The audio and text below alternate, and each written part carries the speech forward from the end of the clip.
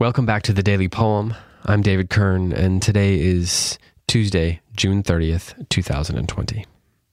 And today's poem is by a Polish-American poet and translator who was one of the greatest poets of the 20th century. He won the 1980 Nobel Prize in Literature, and his name is Czesław Miłosz, a name I always have a hard time pronouncing, but Czesław Miłosz, I believe, is how you pronounce that. If you want to Google him to learn more, it's Milosz. Miłosz survived World War II. He lived in Warsaw during World War II, and then lived there for a while after the war, and then eventually he became a professor at the University of California, Berkeley. And the poem that I'm going to read today is called Ars Poetica. It goes like this. I have always aspired to a more spacious form that would be free from the claims of poetry or prose, and would let us understand each other without exposing the author or reader to sublime agonies. In the very essence of poetry, there is something indecent. A thing is brought forth which we didn't know we had in us, so we blink our eyes, as if a tiger had sprung out and stood in the light, lashing his tail.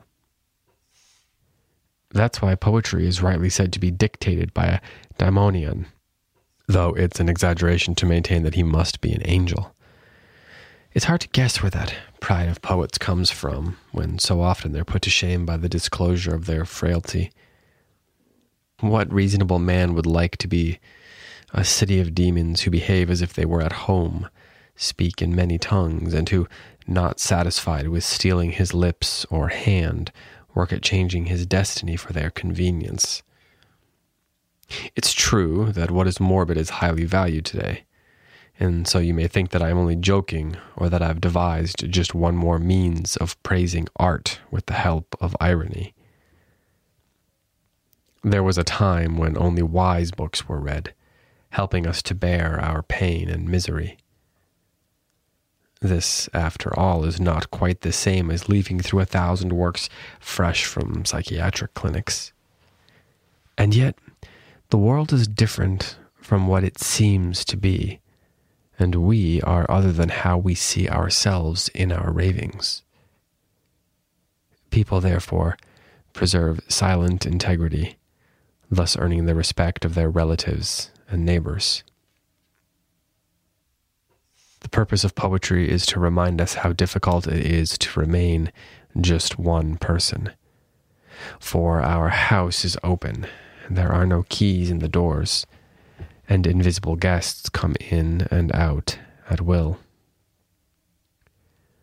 What I'm saying here is not, I agree, poetry, as poems should be written rarely and reluctantly, under unbearable duress, and only with the hope that good spirits, not evil ones, choose us for their instrument. Miłosz was born June 30th of 1911, so today would have been his, 109th birthday. And I find his poetry and his writing to be just so fascinating, to be so thoughtful. Although I don't know it well. I don't know it as well as some of the other poets that I've read on this podcast. Hopefully, I'll be able to dig deeper into his work over the next couple of years. But this poem is called Ars Poetica, which is a phrase that essentially means the art of poetry. And poet Edward Hirsch, who also wrote a book called The Poet's Glossary, has a definition of Ars Poetica, and he defines it this way. The Ars Poetica is a poem that takes the art of poetry as its explicit subject. It proposes an aesthetic, self-referential, uniquely conscious of itself as both a treatise and a performance. The great Ars Poetica embodies what it is about. There's an interesting blog post if you go to deeperwritingrobinholland.blogspot.com. About 7 or 8 years ago, this person cataloged a number of different poems that deal with the concept of Ars Poetica. There's Dickinson poems. There's he mentions this Miłosz poem. There's poems by the Roman poet Horace, who this blogger claims gave us the first known example of Ars Poetica back in the BC times, a couple of years, like 18 BC, something like that, I think it was. There's even an anthology called This Art, a Copper Canyon Ars Poetica anthology, which comes from Copper Canyon Press, which is one of my favorite poetry presses. So you can see that this Miłosz poem, Ars Poetica, fits into a larger tradition of poetry. In Miłosz's hands, the poem has a gentle, thoughtful pace.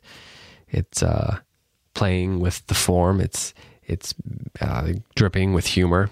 And despite his own suggestion and irony, it's self-deprecating in a way that great poets can be. There's a degree of self-deprecation that I think is often present in many of the works by truly great poets. In other words, they don't take what they're doing too seriously while also taking it completely seriously. And I think that is something that this poem is suggesting is necessary. But one of the things I love about this poem is the way the poem is framed by his own desires as a poet, by his goals as a poet. He says, "I have always aspired to a more spacious form that would be free from the claims of poetry or prose, and would let us understand each other without exposing the author or the reader to sublime agonies."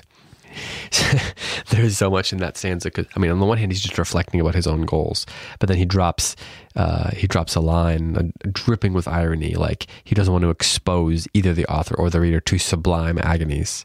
That sometimes it's hard work to expose a poem or to understand a poem, and yet within that hard work, there is a sublimity, which is I love the irony of this.